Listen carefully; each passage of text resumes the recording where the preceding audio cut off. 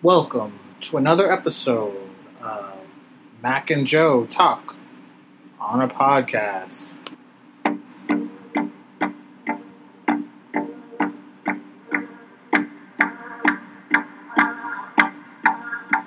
Hello, everyone. Thanks for joining us for another exciting episode. We are happy to be back here. We are T-minus 5 hours to the launch of Disney Plus. For those of you, Mac can't wait. We are recording this on a Monday night, so by the time Mac doesn't care about Disney Plus, he just cares about The Mandalorian. Care about everything. By the time this pod airs, by the time this pod will be available to you, Disney Plus will have launched.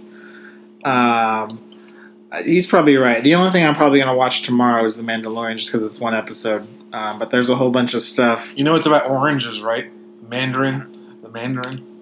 No, that's not it. Okay. It's about Florida. It takes place in Florida. Nope, still not it. We're going to jump into it. Thank you guys so much for all your positive feedback and for all your clicks and all your listens, all your views and all that stuff. It's really helping us out. So thank you so much. I second that. Thank you. It's a pleasure to be here working with you, buddy. Always a good time. Yeah. Shall we get into some fan questions? Let's do this. We have one question this week we're going to kind of tackle, and it could be a larger topic. Wrote down some quotes, wrote down some ideas. It's targeted for Joe, but I'll chime in. Okay, yeah. Joe, no interest for Joker 2 if Phoenix and Phillips return. Would you hate the idea of Phoenix joining Pattinson and the Batman? Do you want to go over some of the quotes I took down? Or do you want to answer just the two questions, kind of part by part? Just answer the questions. I think the quotes that we wrote down are a bit different. I wrote down two. So one is oh, you wrote down. I wrote down two. Where? I just wrote them down. Oh, okay. Sorry. That's okay. Joe did a bunch of other stuff. I was confused on what we had split assignments. So Joe did his job very well. I just didn't fill him in. So Joaquin Phoenix had a quote this week, and it was, "I guess the fear was that you get locked into doing something repeatedly that you don't care about. That doesn't motivate or excite you.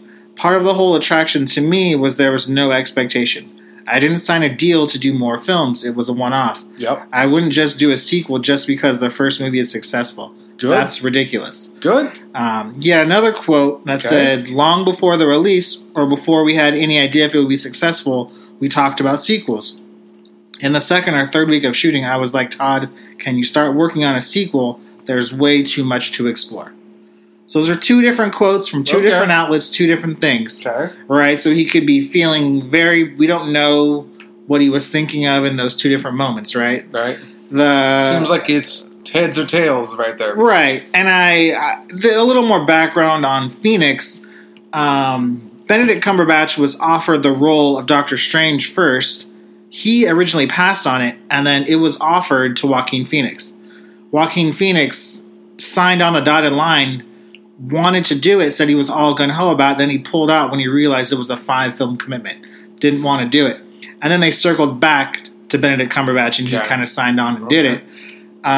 So this kind of feels like that idea of... Absolutely. I don't want to get locked into this 5-year, 6-year, whatever. I mean... Robert Downey Jr. 10-year commitment where that's all he's doing. Right? We're not going to say it's that extent. So I get it. But we'll answer the first question first. Okay.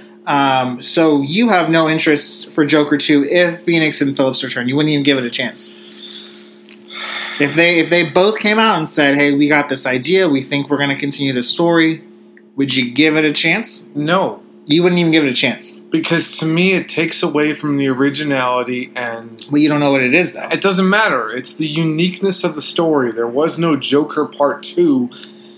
I mean, partly because Heath Ledger passed away, but they weren't going to reincorporate the Joker into a future film. Right, because it wasn't the Joker trilogy. It was the Dark Knight trilogy. I understand that. So that's I'm a just whole saying, separate conversation. Not necessarily, not for me, because it's like... This was the one-off. This was the origin story. There doesn't need to be a sequel. Would I have no interest? I would have lukewarm interest. If both of them signed on, I would have lukewarm interest. Right. Would I hate the idea of, to second question, Would I hate the idea of Phoenix joining Patterson in the Batman? Absolutely, 100%. Okay. Because to me, number one, and I think your the quote that you took from Phoenix, the first one definitely speaks to me. He's not a franchise guy. That's not his interest. He might be, and this is a stretch. It ties into the later topic we're going to talk about later, but I would be surprised if he didn't feel at least a little bit, somewhat, of Martin Scorsese's criticism of cinema and the criticism of the franchise movies. I would be shocked if he said that he was all for franchise movies and he was all for the Marvel stuff, especially when I didn't know that he was originally signed and he found out and then he backed out. That's very interesting to me. But it also adds, it makes me... kind of adds to your point. It adds to my point that I'm not going to, and we'll talk about this later. I think that having a one, yes, it is very difficult to come up with original ideas. I'm certainly not a creative guy. However, I do think that's what makes those movies that are unique, that are creative. I think that's what makes them much more interesting and gratifying and exciting. Talk about a movie that I don't know anything about it. I still want to see it. Mm-hmm. I'll talk about different movies. We talk about one that won the Best Picture a couple years ago, The Shape of Water. Looks like a very interesting movie. That's a very original idea. Would you be disappointed if they came up with The Shape of Water 2? And I have no idea how it ends. I have no idea what's about it. But don't you think it would lessen the originality of a movie like that? An independent film. I understand where you're going. Black Klansman. They're going to make a Black Klansman 2? I understand where you're going with it, but you're cherry picking the answer that you want. The Joker. Well, you could cherry pick your answers too. The Joker has so much lore of his character. There are so many places that character can go. The character has been in comics for 80 years. Okay. It's not The Shape of Water where it kind of ends itself in a certain way. Black Klansman is a true story, so the story ends in a certain way. I'm not saying that I have an idea for how the Joker ends or how you continue on a sequel. That's what I'm saying. It doesn't have to be right. But your example, and I understand why you chose the example. Your example is a film that's already predestined as a complete chapter versus like a character that has 80 years of legacy behind it. You know what I mean? So there are different ways you can go. I understand your point, though. Your point is very well made. It's not wrong. If you would ask me, it's not lost on you. Would I hate the idea of Phoenix joining Pattinson the Batman? Would you hate that at least? Yeah, I don't want to see that necessarily. Okay. Why? Explain. What are your reasons for not wanting Joker? Wanting Phoenix and Pattinson? You set this Joker in the 80s. You set it in an era where Bruce Wayne is very young. He hasn't become Batman yet. Okay. And I don't think it tracks necessarily. Like, I understand why they put the Bruce Wayne Gotham stuff in Joker. It made it a little more relevant, I think. It's more of an Easter egg where than it's anything else. Going. I understood why. I think, in general, I think the Batman, we'll talk about this later, is shaping up nicely to be a different type of film. Let's hope. So I'm excited to just kind of see that kind of be its own thing. Yes, so would I. Am I clamoring for a Joker 2? I didn't like the film as much as you did. I enjoyed it very much. I saw it a second time. I very much... Why didn't you tell me?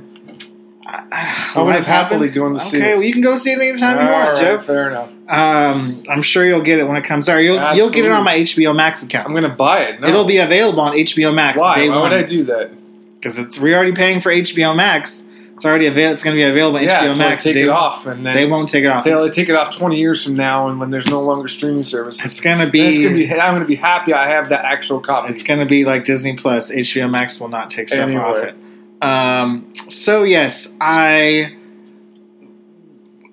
some of Joe's later quotes that he pulled were kind of talking to franchise and things like that. I don't think I don't think if they made a Joker 2, it wouldn't be we're going to make a Joker franchise. Like, we're not going to introduce Harley Quinn. We're not going to do all that stuff. That would be my fear, honestly. That's why I have a... I don't think that would be silly for me because it's not Suicide Squad. It's not any of that. I don't think they would do that. I think... Well, what would they do? And how would they do it? Or what would be... What do you think? What could they incorporate? No, it's okay. Finish. The idea of a Joker film to begin with, a solo Joker film, not a lot of people thought it could succeed. And not a lot of people thought the director of Hangover was going to make this amazing film that connected with so many people. So do I know where they go? No, I'm just saying. But I'm saying I don't think they're not going to build on. They're not going to world build around the Joker like you would around Batman. Well, what would they do? Well, okay, you would just continue the story. He's in an insane asylum. You would continue the story of his discovery of the chaos that the Joker brings. I mean, and there's even quotes in the press outlet about when they did the press rounds. Is Arthur Fleck is not the Joker. You never know who the Joker's real name is in the comics. So could this be a character that inspires the Joker that meets Batman later on in the future? I mean, you never know. It's wide open. It's open ended. Okay. Is Joaquin Phoenix going to sign up for another film if he doesn't? I mean, no, he's not. He's not going to go for the cash grab. That's not who he is, and he has a fat back end payday on this one, anyways. He has like a 3% back end payday, so he's raking in the money for this film. It's going to be $1 billion film in the next couple of days. So this is by far his biggest hit ever. Todd Phillips has a back end payday on this too, and a lot of the reasons why they have these back end paydays, a lot of people didn't think it was going to succeed.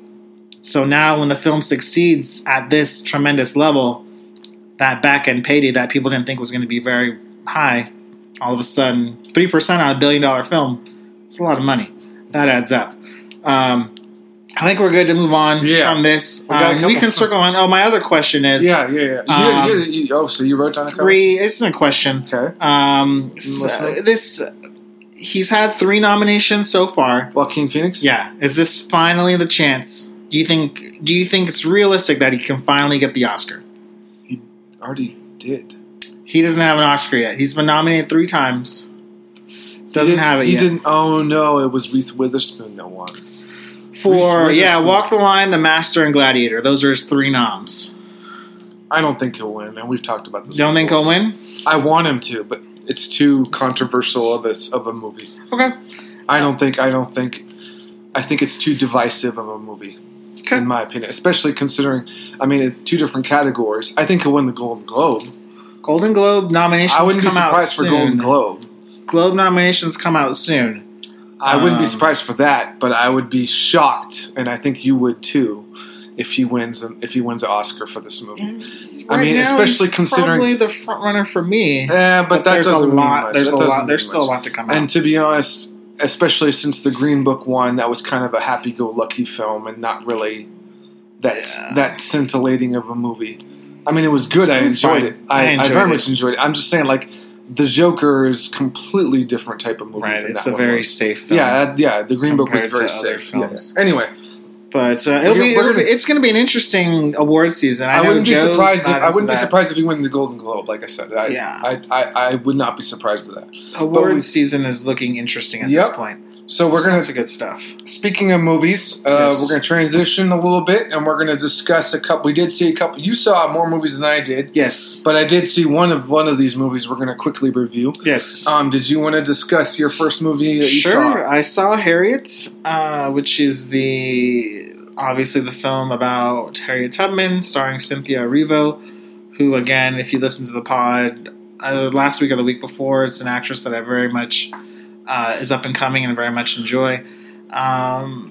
Very well done film. It's a very kind of interesting biopic. Again, I was not a history major. I remember studying Harriet Tubman, kind of a very brief section in high school social studies, and you kind of just, like a lot of it, you kind of get the cliff notes and you kind of move on.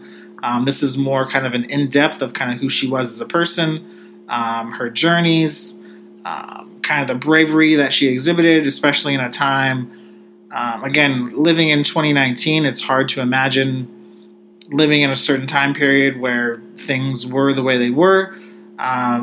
So yeah, it was powerful. It was moving. Was I bawling at the end of the film? Was I overwhelmed? No, but I thought the film was very well done. I could very much see Cynthia Erivo getting a nomination for Harriet herself. I don't think the film necessarily will, and that's not a knock on the film. I just think there are stronger films out there overall, but I could definitely see Cynthia Erivo getting a nomination. I think she was well done. It was well done. A film that you and I both saw that I know you liked, Ed Norton's Motherless Brooklyn. So first, give me just your thoughts on the film and why you liked it, and then we'll give a little more discussion on maybe why it hasn't connected with other people. That's an interesting question. We'll circle back to that. Because I really don't know why it hasn't connected with audiences. It's a different kind of movie. It's kind of a detective noir type film. It takes place, I guess, in the... I don't know the time frame. I'm just trying to think about like what the time period it was shown. It'd be like an 80s, 70s. No, it's got to be more earlier than that. Because I think the book was written in the 80s. Oh, it was the book was written in the 80s, but it might have been set but anyway, I want to say it's like it's probably around the 60s. Probably. But anyway, it was very much a detective noir film. And I said that already. It plays itself out like at the very beginning, something happens. And then the entire movie is kind of spent trying to figure out what happened and why it happened and who's pulling the strings behind the scenes and who's trying to, who's trying to make it rich and who's trying to, Right. So it was very much that type of film. It wasn't really... He's pulling on the thread. Yeah, who's pulling on the threads? Who's the puppet master? Who stands to make it rich? Who's trying to control things? Ed Norton character. Yeah, but Ed Norton, I thought it was cool. I very much enjoyed the film. Like I said, it reminded me of some other like not old timer, but older movies that were very much about detective noir type films that had.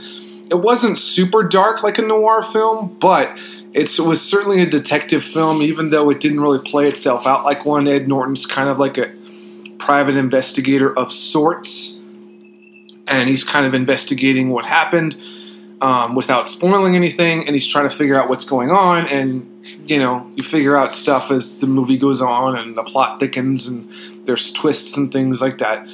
I thought the acting was really good. I mean, I can't... There really wasn't any bad... I mean, I liked this movie better than The Current War. Okay. I thought it was much better than The Current War.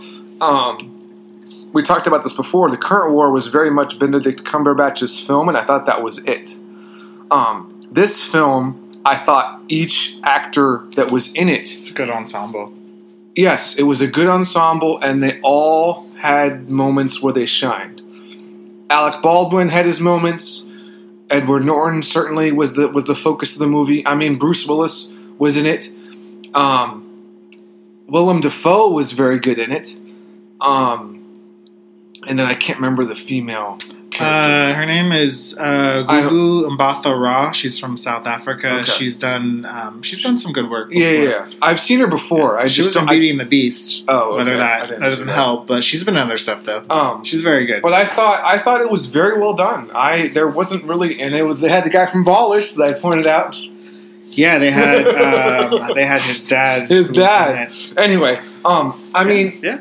Like I said, it was Bobby Cannavale was in it. It was very much a standard detective movie. There really wasn't.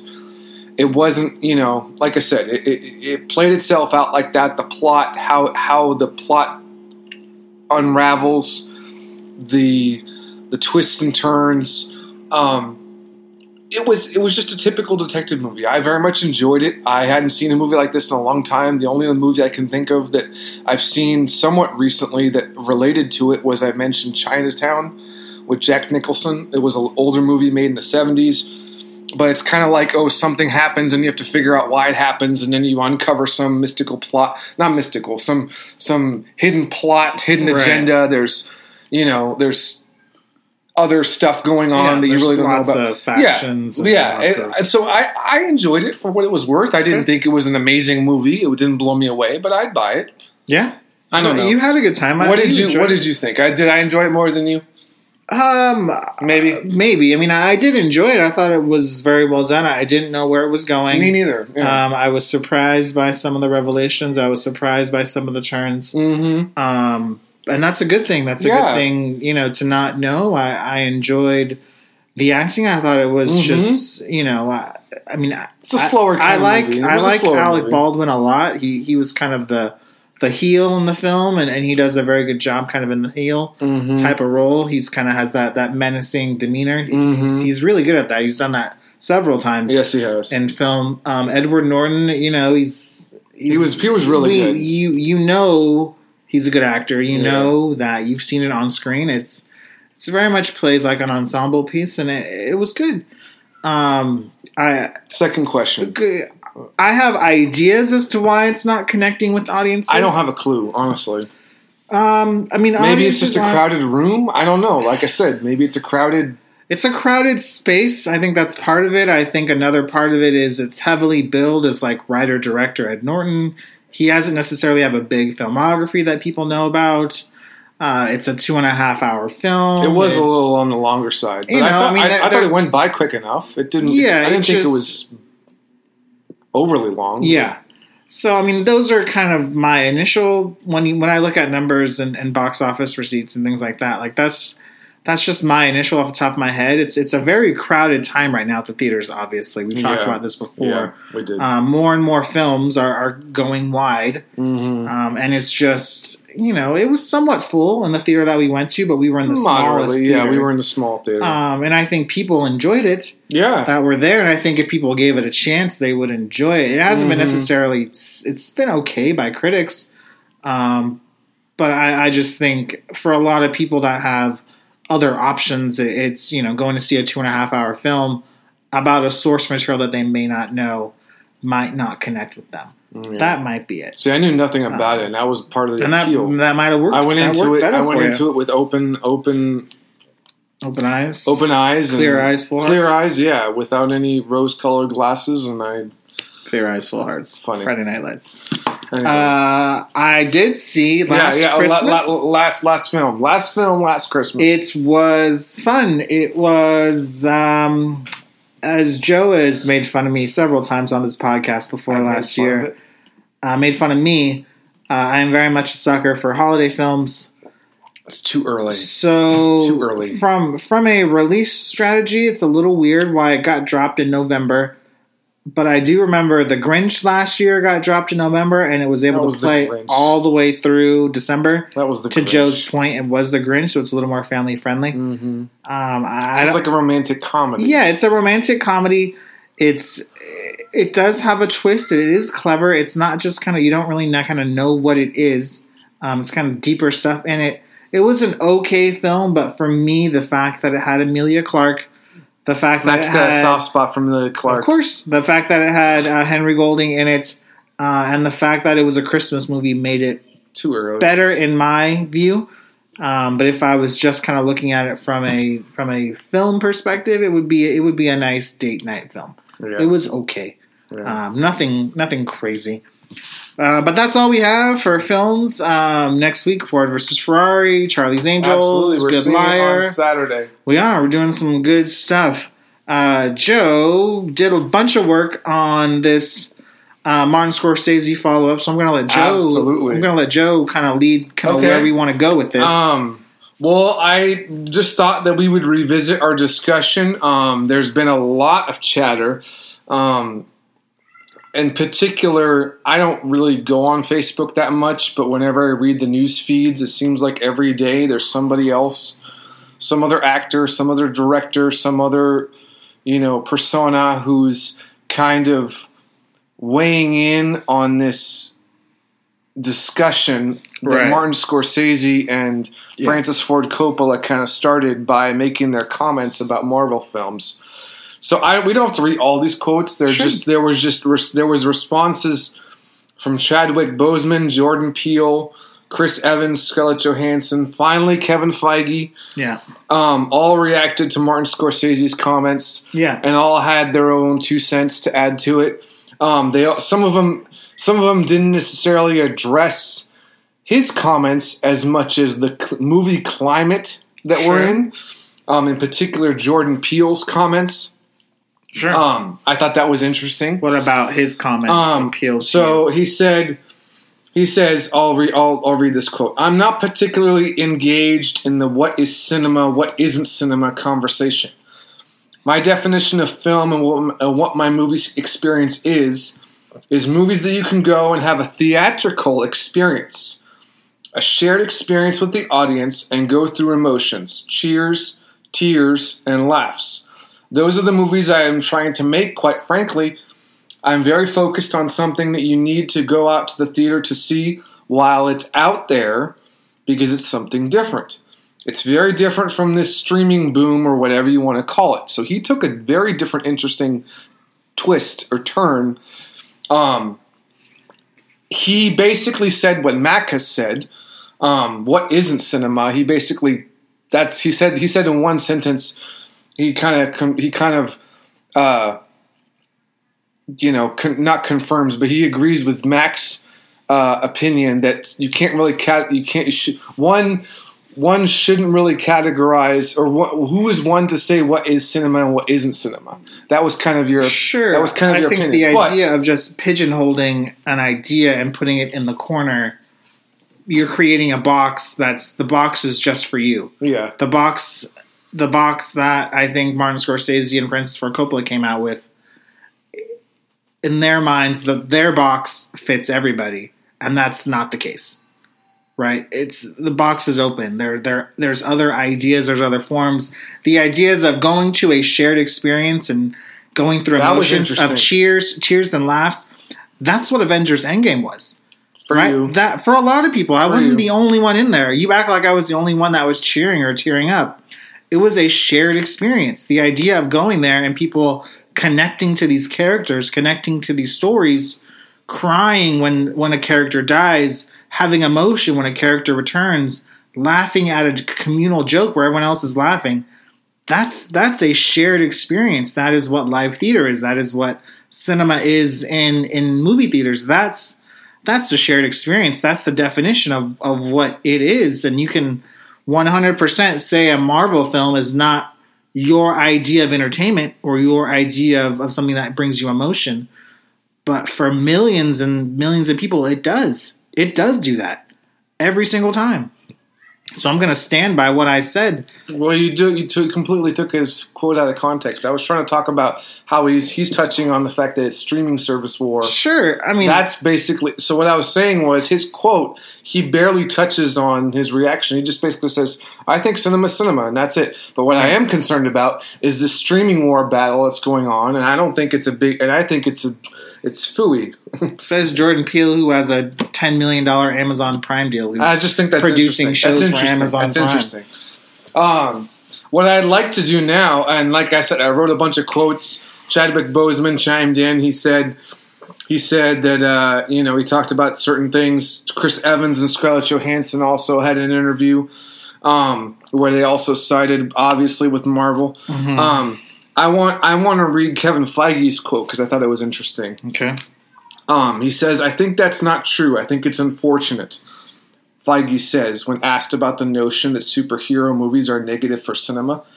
"I think myself and everyone who works on these movies loves cinema, loves going to the movies, loves to watch a communal experience in a movie theater full of people." So again, I would say yes, I would expect him to respond in that way, and I'm not the least bit surprised. Mm-hmm. But again, he touches on the theater full of people. It's just interesting that they're focusing on that they mention this when we have the streaming services come out and how theaters might not show similar type movies in the future. Sure. I didn't want to just pull out quotes these are great quotes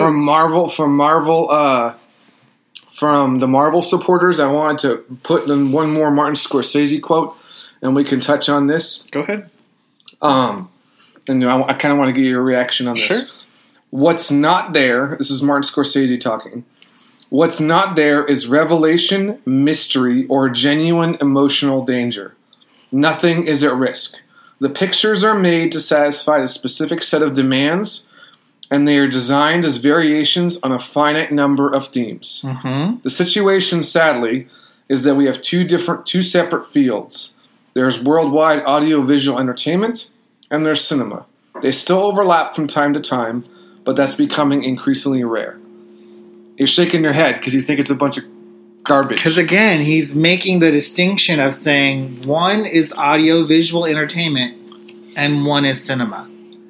It's a backhanded compliment, and He wasn't giving a backhand. I don't think he was giving any compliments. Sure, it's a backhanded way of saying, in theory, this is something, right? It's again, you're pigeonholing the idea of what is or isn't important to someone, what is or isn't meaningful to someone. I get it. If Joe's not the only person that's not on the Marvel train. Like, I understand. Like, I understand the criticism. Like, I get it. Like, if you feel the stories are predictable, if you feel like the characters don't connect with you, that's fine. Like, you don't have to consume it. You don't have to enjoy it. But there are people on the opposite end of the spectrum that are like, I don't want to see a 3.5 hour Martin Scorsese film about New York gangsters that I don't know about. Like, that's fine. You don't have to consume it. But again, the idea of one is an audiovisual entertainment and one is actual cinema, one is actual art. Like, you're just undercutting work and stuff that people actually care about. Like, criticize it for what it is, and that's fine. Like, have actual film criticism for something. But to just say one is not cinema, one's just... He didn't just say it was. He said nothing is at risk. The pictures are made to satisfy a specific set of demands. And I read the article. I read an article where he's talking about it, and he says things like, and then Kevin Feige's response was, there is danger. There is emotional danger. People are fighting in civil war. There's a theological and physical altercation between Captain America and Iron Man. Right. And then he says at the end of Infinity War, we killed off half the characters. Mm-hmm. My rebuttal to that is nobody died. They brought them all back. So that is a complete moot point. It doesn't matter. Okay. In my opinion, it's fine. I'm not saying that I agree that it's not cinema. I'm not saying that it's not cinema. Because clearly the majority there are millions and billions of people out there that love Marvel movies. Mm-hmm. But I don't see, and I connect very little to those characters. Mm-hmm. And I find I connect more to, I don't know. Maybe a big part of it is I didn't grow up on comic books. I'm sure that's a huge part of it because I was never connected to those characters to begin with. Mm-hmm. So seeing them on screen doesn't necessarily excite me the way it excites you. Mm-hmm.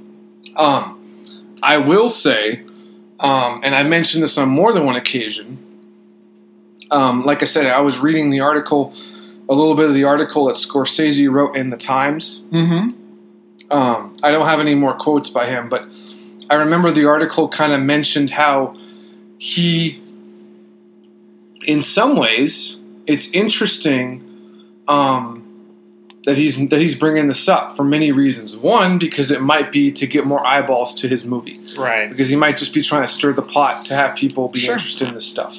He's making himself relevant. Number two, it could also be because he might see his ideas or future directors' ideas not getting.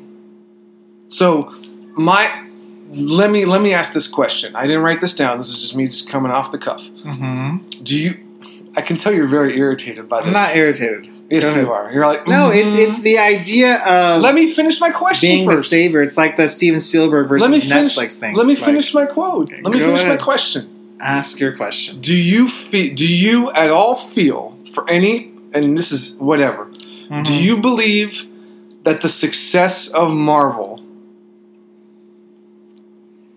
will make movie studios more wary about investing money in independent films or films like Mr. Scorsese's films. I'm not going to reference Francis Ford Coppola because I can't remember the last movie he made. I'm just saying... To answer your question, yes. It already has. It already has. So then why... So then that's part of his reason, I think, for criticizing it, is because he sees his job and he sees a lot of... I don't necessarily agree that it's not cinema, that Marvel isn't cinema. Uh-huh. But I do agree that Marvel has changed the game for better or worse. Mm-hmm. Yeah, I agree with you. And I think that is a significant thing to think about. It's not just the fact that these movies are popular and that people get emotionally engaged. They are changing the game of cinema. Okay. Yeah, I'll agree with you there. I think that's a fair assessment. So that's where I'm coming from. Okay. Because I liked seeing Motherless Brooklyn. And the fact that it's tanking at the box office might mean that in the future we don't see movies like this. I mean, we'll see how Honey Boy does. I know you're really excited about that. Right. I'm just saying, like, you talk about Jojo Rabbit, how much you love the movie. How is that doing at the box office? It's doing well. It's in limited release, so it's still kind of getting its way up. But I'm just saying, like, it's... maybe the future of cinema is not in the movie theater. Maybe the future of movies is not in the movie theater anymore. Right. And I'm sure that we're trending in that direction already with streaming services and Netflix movies and things like that. Mm-hmm. I'm sure it's already there. We're getting there. Mm-hmm. But to me, that's a little sad because I agree with Miss Jordan Peele saying that there's something special about watching a movie with a crowd. And I think you would agree with that. Mm-hmm. And I think that that Marvel, the success of Marvel, has an impact on the entire industry. Is the catalyst, for the industry possibly changing. Right. Yeah. So I have a little bit of a bone to pick with Marvel because of that. Now I'm not going out there seeing every single movie ever made. The bone to pick with them is because they've done their job so good that other studios try and copy it and they can't. I don't care. I don't care about other studios. I don't care. DC, the Joker wasn't trying to mimic Marvel. Correct. I mean... For the idea of franchise building and world building and the idea of we have to have this entire conglomerate of everything being together, it works for Marvel because that's what Marvel has always been. And the comics and the stories and this idea. But you don't have to have 10 Fast and Furious spinoffs that all connect in different things. Like, just tell the stories that you want to tell. I think streaming outlets like Netflix and Amazon Prime, and it's going to give more license for creativity. There's going to be... But not in the movie theater. Yeah, because people don't go see the films anyways, and you can't blame Marvel for that. Sure, I can. Okay. I think you're naive if you think that you can't. Okay. I think you got blinders on. Marvel doesn't have a movie out every week. No, it's not. But they've changed the game significantly. Okay. I would be shocked if you don't agree with that. They've changed the game, I guess, in terms of what you're saying, but they don't. It's not like Marvel doesn't have a release every week that dominates. That doesn't matter. All the theaters. That doesn't matter. They set the bar way up. So you're saying their films are so good. It's like that people just won't go see other films. Their films are so good. That's Marvel's fault. I'm saying that companies, that movie studios, are not going to waste the time and money on risky projects. People are going to see Joker. Whereas Marvel, it's $1 billion film. Okay, so you're going to cherry pick your answers now? I'm just saying, if you're going to use that argument, I'm just saying, what do people do in college? What do people do in pro sports? What do people do in college sports? What do people do in baseball? They look for coaches who can get them as soon as possible to the championship. They're not going to waste their time developing players, developing teams, watching them grow. They want the immediate gratification and the less risk. And I guarantee you, and I even the people who love Marvel, and I'm not one of them. Sure. I don't think that you can argue the fact that they've changed the game and that studios are going to be less interested in spending money on original ideas when there's more risk involved. That's all I'm saying. Okay. And I think that if you don't agree with that, that's kind of silly. Okay. Yes, they have changed the game. They set the bar way up here. Sure. Way up here now. Making multi-million dollars, $1 billion for a movie. Sure. Sure, not every movie's going to make $1 billion, but they set the bar way up here now. Whereas before, it wasn't. Okay. I don't think people not going to see a film like Motherless Brooklyn has anything to do with Marvel. Do you get what I'm saying? Like, I understand what you're saying. You don't think it does? What would you think it does? Has to do with? I told you what I thought. It didn't connect a lot of people. People don't know who the writer-director is. It's a 2.5-hour film. And There's people other know films. who the Marvel characters are. They don't know who the Marvel directors are. They know. Okay. The directors doesn't matter. Okay. Right. That's the idea. Is they care more about. Okay. Fair enough. It's fine. We don't have to argue about it. I'm not arguing. We're just having a discussion. I think this. Marvel has, you like to put it, changed the game. They have. Yeah, but the idea is that they didn't copy someone else's I didn't say formula. they did. I didn't say they did. They created their I didn't own say they formula and kind of what's worked for them. But they kind of, you can't say it was necessarily an original idea either. They stole it from themselves. I'm simply saying, you're right. They didn't copy anybody else's formula. They created their own formula. Right. But I might argue that why is the success, if we're going to talk about why has Marvel had success that they've had, I would say, yeah, a big part of that is because people were so entrenched in comics growing up. Sure. Okay. Motherless Brooklyn, there was no comic book growing up for Motherless Brooklyn. I love Marvel movies. I love Marvel characters. I still went and saw Motherless Brooklyn. I'm not saying you're not. I'm saying you're right. If someone had a choice, that there is a lore for comic books that is unquestioned.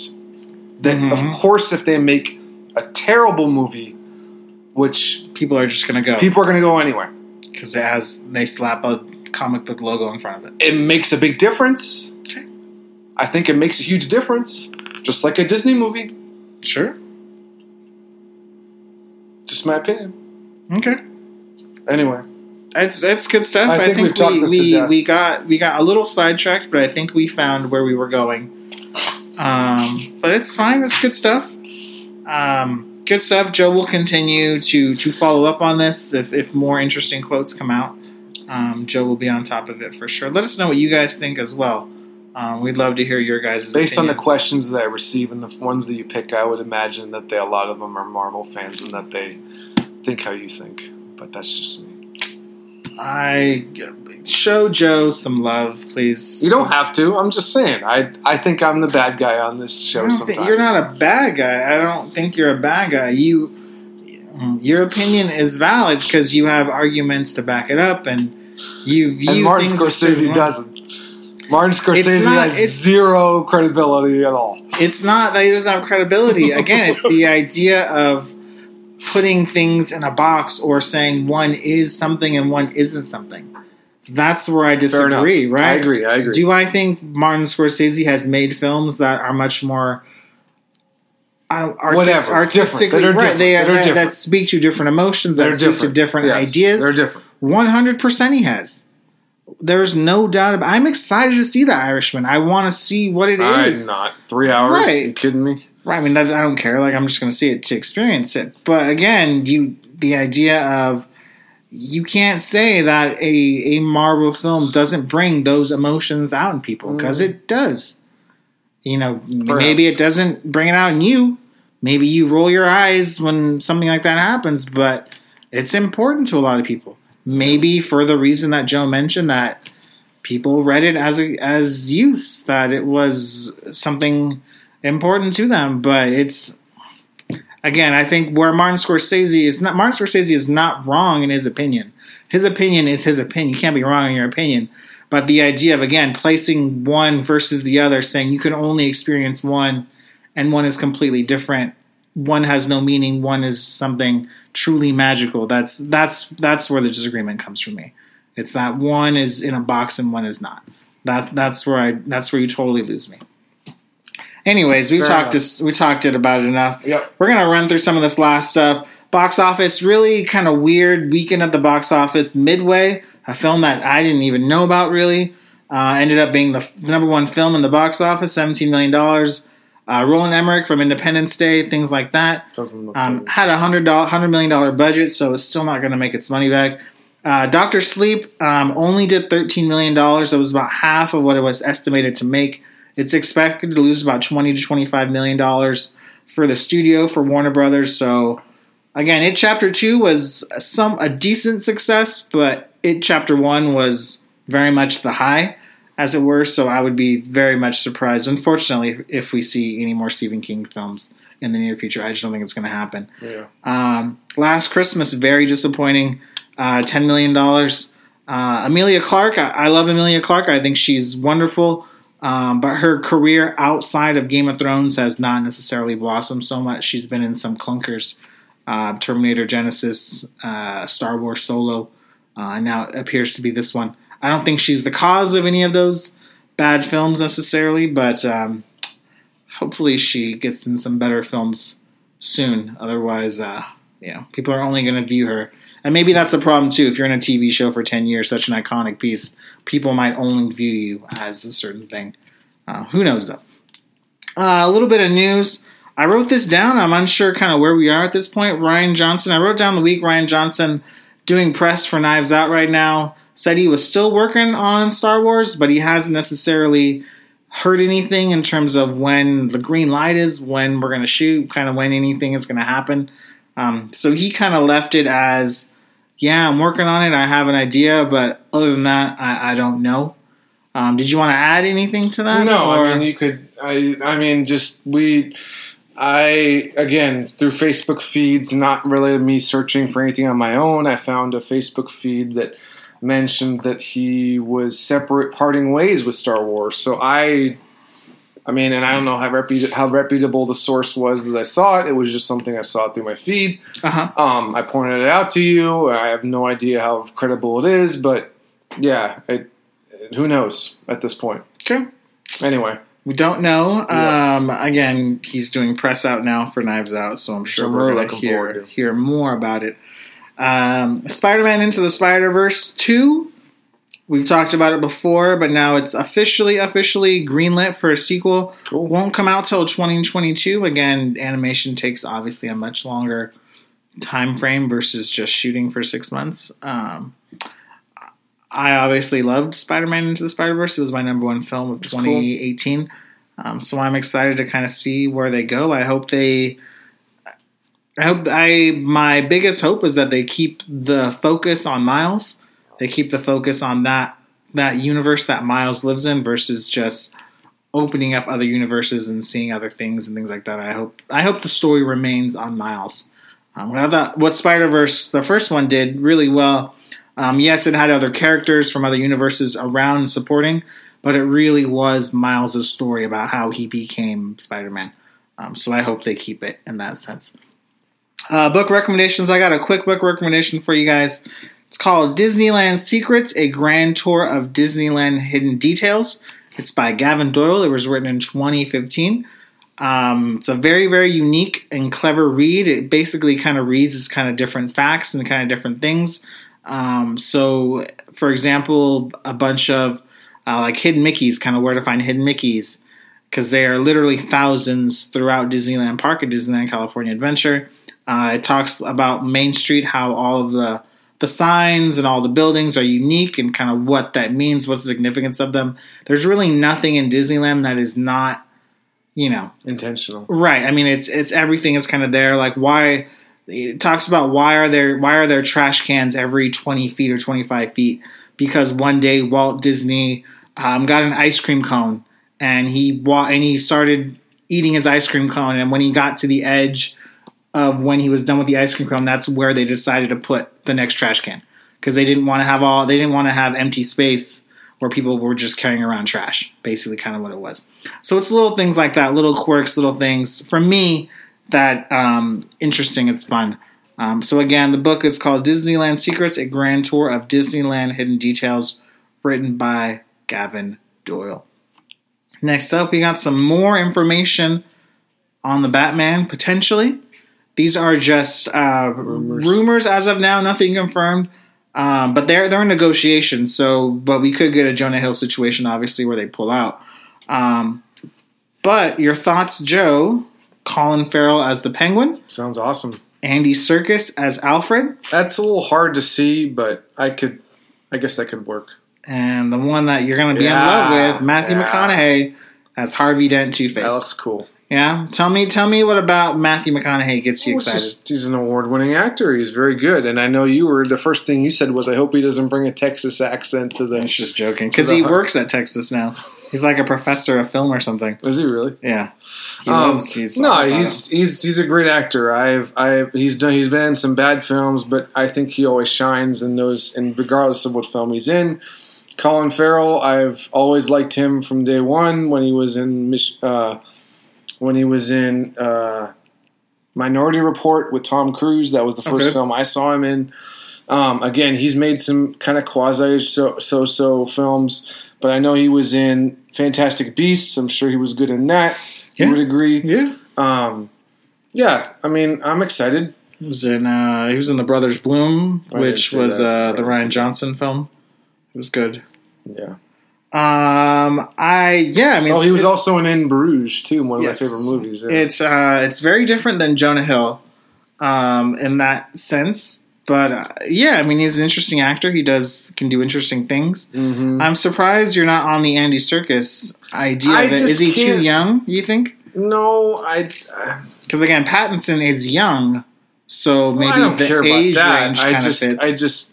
I'm so used to seeing Michael Caine or the other guy that was in the Michael Gough in the Joel Schumacher films. Yeah, like I don't see Andy Serkis as being like an old grandfather type person. Maybe they're gonna do the Pennyworth, Alfred Pennyworth, where he's like fighting alongside Batman and he can fight and stuff, or that just be lame for you. I don't even know what you're talking about.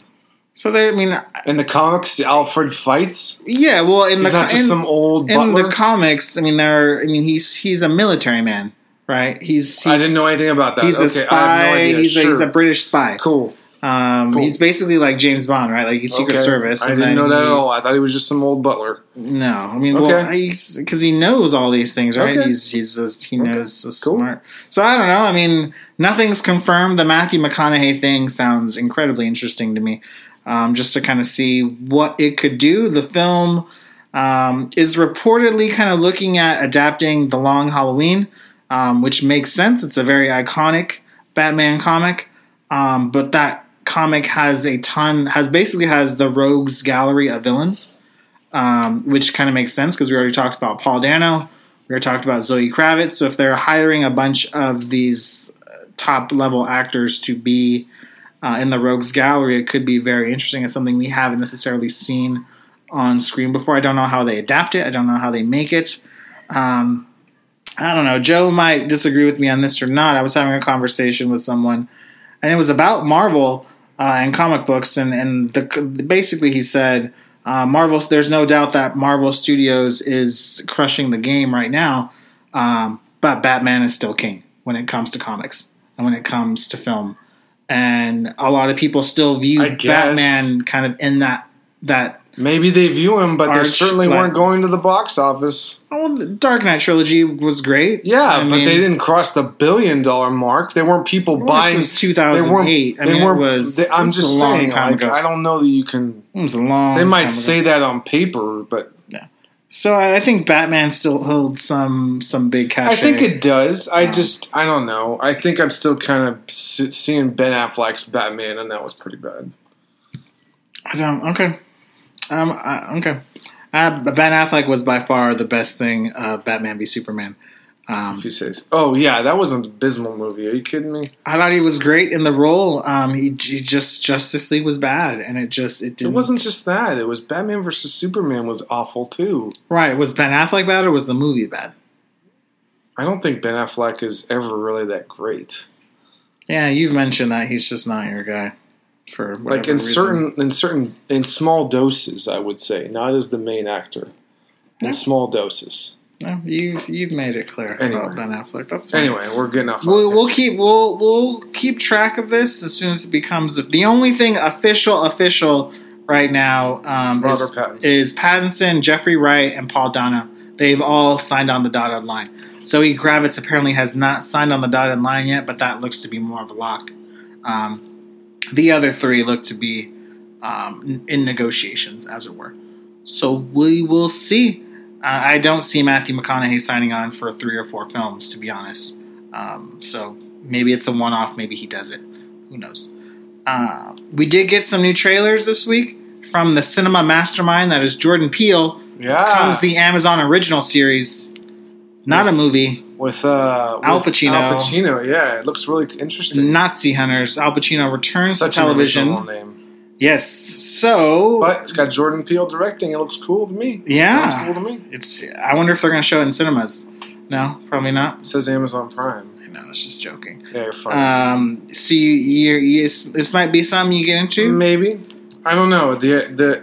Is it a movie or is it a series? It's a series. Oh, I doubt it then. It's just so much more work to get into a series. We've had this discussion. Like, it's hard enough to just sit down and watch Game of Thrones. And that's an amazing series, like the best. The best. It is the It's best. one of the best. It is the best. You're not going to get an argument from me on that. Anyway, I'm just saying, it's a hard enough time to get me to sit down to watch that. Yes, it will be early 2020. It will be a series on Amazon Prime. I think it's 10 episodes, 45 minutes to an hour each. We didn't get the exact date, but it will be 2020. BBC and FX, A Christmas Carol. This comes from the the Stephen Knight who does Peaky Blinders. Tom Hardy is producing. Tom Hardy is producer on Peaky Blinders. Comes from the same team that created Taboo for FX, which is the Ridley Scott, Tom Hardy, Stephen Knight team. This stars Guy Pearce as Ebenezer Scrooge. Looks to be a darker take on, of course, the iconic Charles Dickens tale. It's supposed to be a 3-part miniseries. I will certainly give it a chance. Again, for me, Christmas, that's going to sell me on it. But didn't get much from the trailer. But Joe, any interest I from like you? Guy Pearce, but I don't know. I feel like the story has been told too many times. And to be honest, this might sound silly, but I actually like the Muppet Christmas Carol. I was going to ask you, what's your favorite Christmas Carol? That one's good. And then I've never actually watched the Patrick Stewart one, but I've heard that one's good. The TNT one, that's very good. And I can't remember the other one. With Michael Caine, right? Michael Caine's the Muppet one. But I thought who plays like the original one? I thought it was Michael Caine for some reason. I don't know. I don't know what original one you mean, but the one that's like the authentic one. Not Patrick Stewart, not Muppet Christmas Carol, but wasn't there one more? Oh, and then there's obviously the Mickey Mouse one. There's the Jim Carrey one with Robert Zemeckis. Jim Carrey, really? Yeah, it's like that's in the it's in the same. Robert Zemeckis made Polar Express, and then he made The Christmas Carol. I don't remember that at all. Where Jim Carrey plays he plays Ebenezer Scrooge, and he plays all the ghosts. I don't remember that at all. So it's kind of the it's anyway. I don't know. I'm sorry, I don't know which one is the because there's been literally probably dozens of them. Yeah. There's a George C. Scott one. Is that what you're talking about? George C. Scott. That was like in the 50s. Maybe it's kind of like an iconic one. It was in color. It wasn't black and white. Okay. I think the George C. Scott one's in maybe black that's and white. the one I'm thinking. I don't know. Anyway, but Muppet Christmas Carol is my favorite Christmas Carol. That one's funny. That's mostly because, again, family tradition. We watch that as a family every year. So I still watch that on Christmas Eve. It's the last film. Not that you guys need to know this. It's the last film that I watch with my hot chocolate and I don't think my I've ever Christmas seen you with cookies. hot chocolate. Because I only do it one time a year when I watch Muppet Christmas chocolate. Carol. Christmas Eve's coming up this year. Find me at 11:30 at night. Swiss Miss. Okay. Last trailer we That's got. hot chocolate. Get it? I got it. Pixar's Soul. Talked about it a little bit because I'm at D23, but now this is the first time that everyone is kind of seeing some footage from it. Anything interesting, Joe? You like Jamie Foxx, Joe? He's good for you. He's the main character? He's the main character, yeah. I didn't know who that was. Yeah, it looks Jamie kind of Foxx. cool. I don't know. It looks... If someone made... people were making jokes on Again, I don't go on Facebook all the time. I don't post stuff. But Yeah. people were making jokes on Facebook about how it's even more sad than Up. Like it's even more sad because he dies in like the first 5 minutes or whatever. Yeah, Anyway, I don't know. Anyway, so we'll see what happens, but that's kind of interesting. I don't know. We'll see how it goes. Yeah, it is significant. They talked about it a little bit at D23. It's Jamie Foxx is the lead. Cool. Tina Fey is the co-star. I haven't seen him in a while. But it's the first time a Pixar film has an African American character will be the lead character. So that's kind of a big deal. Okay. Which is nice, and it deals kind of with jazz and kind of this idea of what your soul. More about D23 stuff versus the trailer, but kind of where your soul goes, or where your soul goes, or kind of what your soul is made of. What does it feel? What are its emotions? It could be a play on words, like the soul music that he plays. It absolutely could, Joe. I think you're very smart about that.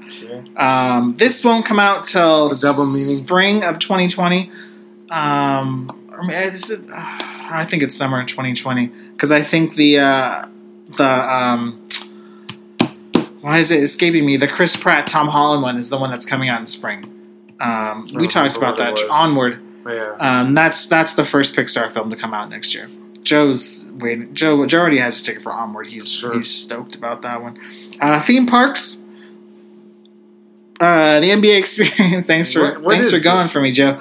Thanks for what? The NBA. I froze for a second. You didn't save me. The theme parks. We got NBA experience at Disney Springs and Walt Disney World, whatever this is. So Disney Springs is basically the downtown Disney for Walt Disney World, but it's basically what does it have to do with the NBA? Theme parks. The NBA experience is a partnership with the NBA and Walt Disney. They created this kind of immersive experience. Sure. Called the NBA experience, where it's you get to step in. Where you kind of do. Step in Giannis's shoes or something like that? It's something like that where they kind of... Try on part of it is shoes. like they test your measurables like you'd be going through the draft. They kind of simulate... See how big your hand is versus an NBA player? They simulate you walking through like a crowd when the arena goes. Okay. You get a phone call from what's his name telling you that you got drafted? It's not David Stern anymore. I know. I forget. Adam Silver? Adam Silver. Yeah, Adam Silver gives you a call. It's a recorded message. Maybe. You've been selected. You've been selected. I don't know. I mean, it looks like it's another kind of cool thing. Again, Disney Springs is so much bigger than downtown Disney. Okay. So you would have to kind of spend a day in Disney Springs again. That's where ESPN Wide World of Sports is. That's where kind of all this big stuff is. That's where I moved to from Anaheim. That's where you moved to? That's where it moved to. Closed in Anaheim. Was there... you were talking about the restaurant. ESPN Zone closed. Yes, it did. It's very sad. Oh, yeah. They had the best... It wasn't very... They had the best daiquiris. It wasn't... Oh, God. Smacking his daiquiris. That's what I'm going to say. Very cool. Last thing is something that... Last but not least. It's something we haven't really talked about before. Attendance at Galaxy's Edge. Again, you could type in attendance at Galaxy's Edge and you can get dozens of articles that say it's great. You can get dozens of articles that say it's down. Attendance revenue is up in Disney parks. Yes. But the number of people is down, apparently. Not necessarily down, but lower than their estimates. Okay. So this article that I linked in for us, and I can link in the article for you guys as well, talked about kind of several different things about why it may not be as big of a hit as people think. It barely touched on those, though. It talked about more how people are spending money on stuff. Right. Versus, like, the actual attendance, and if that actually indicates it's a failure or not a failure. It, had, one sentence where it said, people might be fatigued from Star Wars. People might want to wait to ride the Rise of the Resistance ride that isn't out yet. Those are the only two reasons I could think of that I noticed from the article. What was the third one? Did you get it? don't remember One what of it the was. things that this talked about, and we talked about it before, is kind of in Disneyland especially, they did the soft opening, which turned some people off. For those that went and paid the extra money to go, it was a great experience for them because they were basically in the land by themselves. But it turned some people off just from the extravagant cost that you had to go and reserve a time and do all that stuff. Opening the land and what do you mean you don't get it? Disney's expensive. Yeah, it is. Right. Okay. It's not a surprise. I don't know that I would buy that as a reason why people aren't going to go. I don't know. That might be a reason, but it just seems kind of silly. Like, Disneyland is expensive. It's probably one of the most expensive vacations one can do. You can buy a ticket to Disneyland and probably stay at like a 5-star hotel in Hawaii and pay for your flight at the same cost of a couple days at Disneyland. Like, it's expensive. So I don't know. I don't see it being like, Apple's expensive. People spend $1,000 on a new iPhone every 4 months. Like, I don't know. That seems like a silly reason that somehow people are offended that they couldn't pay a ticket to get, I don't know. It just seems silly. Okay. Like, it's expensive. It is expensive. It's always expensive. Yeah. We haven't even gone to Disney World. That's even more expensive. I'm saving up, buddy. 2021. Anyway, go ahead. That's my life. Sorry, I didn't mean to interrupt. No, that's fine. You're here. I want to hear what you have to say. It was weird to be in Galaxy's Edge because I thought it was going to be the most insane thing ever, and it wasn't. Even when I went on D23 weekend, I thought it was going to be more crowded. I thought it was going to be more hustle bustle. I don't know. Some estimates came out that people were waiting for the summer season to kind of go through, and I don't know. I think it's a great land. It's a great idea. Another article. Does it bother you that it's some mythical place and not an actual place? No, but that's something they mentioned too. It was like, is it some made up planet or is it actually the island of Hoth or whatever? Like, or people Batu, right? Or I don't. I mean, people were lined up to see the Mandalorian. It has nothing to do with the Star Wars. Right. People hint about how it's maybe people don't like how Disney are treating Star Wars in their films, and do you think that has any translation to theme park attendance? That's more of an interesting. Do you think that could potentially be more of an interesting discussion? Maybe people just don't like what the Disneyfication of Star Wars, maybe. Yeah, and so perhaps. That could be something, right? Yeah, where it's I would agree with that. Now it's more of a Star Wars has always been a brand, but now it's a Disney brand, right? That could be something. Right, the Disneyfication of something. Absolutely. I don't know if that's a term, but I've heard it before. You made it up. Well, I don't think I made it. I think someone else said it. But you heard it here, folks. The Disneyfication of something. I think that could be something where people don't want it to be, something meaningful to them. All of a sudden, is now owned by the mouse, as it were. Right. Versus George Lucas. I don't know. Because he was so much better at it. Right. That's the difference. George Lucas not to poo-poo George Lucas. I'm just saying, like, people weren't happy with what he was doing either. So it's like, right, you're never going to make people happy. Yeah. With Star Wars anyway. Yeah, it's a very toxic fandom, and that's another thing, right? Toxic fandom, and So who knows? I certainly enjoyed my experience in Galaxy's Edge. You talked about this before. I think this is an interesting topic. We don't have necessarily time to get into depth right now about it. Maybe the Return of the Jedi will happen sooner than later. That made no sense, but whatever. Maybe we'll return to Batu another time. By the way, listeners, I'll let you keep going. By the way, if you want to keep struggling, that's fine. I know that I hinted that Mac would take a Star Wars quiz, but I decided that we would save this for next week because we were jam-packed with Marvel stuff, Marvel and Scorsese, the Marvel and Scorsese battle. I wanted to touch... Battle for the ages. Yeah, sure. I wanted to touch on that a little bit more again. I think it was a worthy topic. Yeah. Mac will take a Star Wars quiz next week. I kind of teased him a little bit and gave him one question. He might have to look up the answer because I don't know if he has it right or not, but I'm sure he will. I don't know what question it was. Yes, you do. Which hand did Darth Vader chop off from Luke, left or right? And you got a 50-50 chance, buddy. That's my buddy. That's me being a buddy for you. You get 50-50. I think it's his right. Okay, hand. if you think it's the right, you think it's but the right. I don't know. I don't know what it is. I'm just saying. I'm trying to visually see it. I know with the right hand. I think it's the right hand. I know. That's all we have for today. Yeah. As always, please like, share, comment, tune in next rate, week. review. That's a hot take. Tune in next week for Max taking That's his a tease. quiz. That's what they call a tease in the business. Like, share, comment, rate, review, and subscribe. Please go to the website fanboyplanet.com. Check out everything on there. There's great stuff on there. We have 2 more shows in the month of November. And then we will take a week off. We're going to take the Monday after Thanksgiving weekend off. Cool. Because you don't want to hear us every single week. We got to kind of leave you wanting some more. We're only going to have a couple main shows in December. And then at some point during December, it won't be on a Monday necessarily. We will sit down. We're going to organize it later on.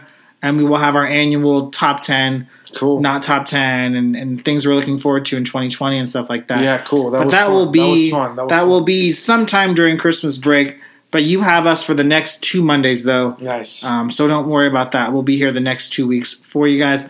That's all I have. Thank you so much. I'm going to let Joe say goodbye. All right, everyone. Thanks for listening.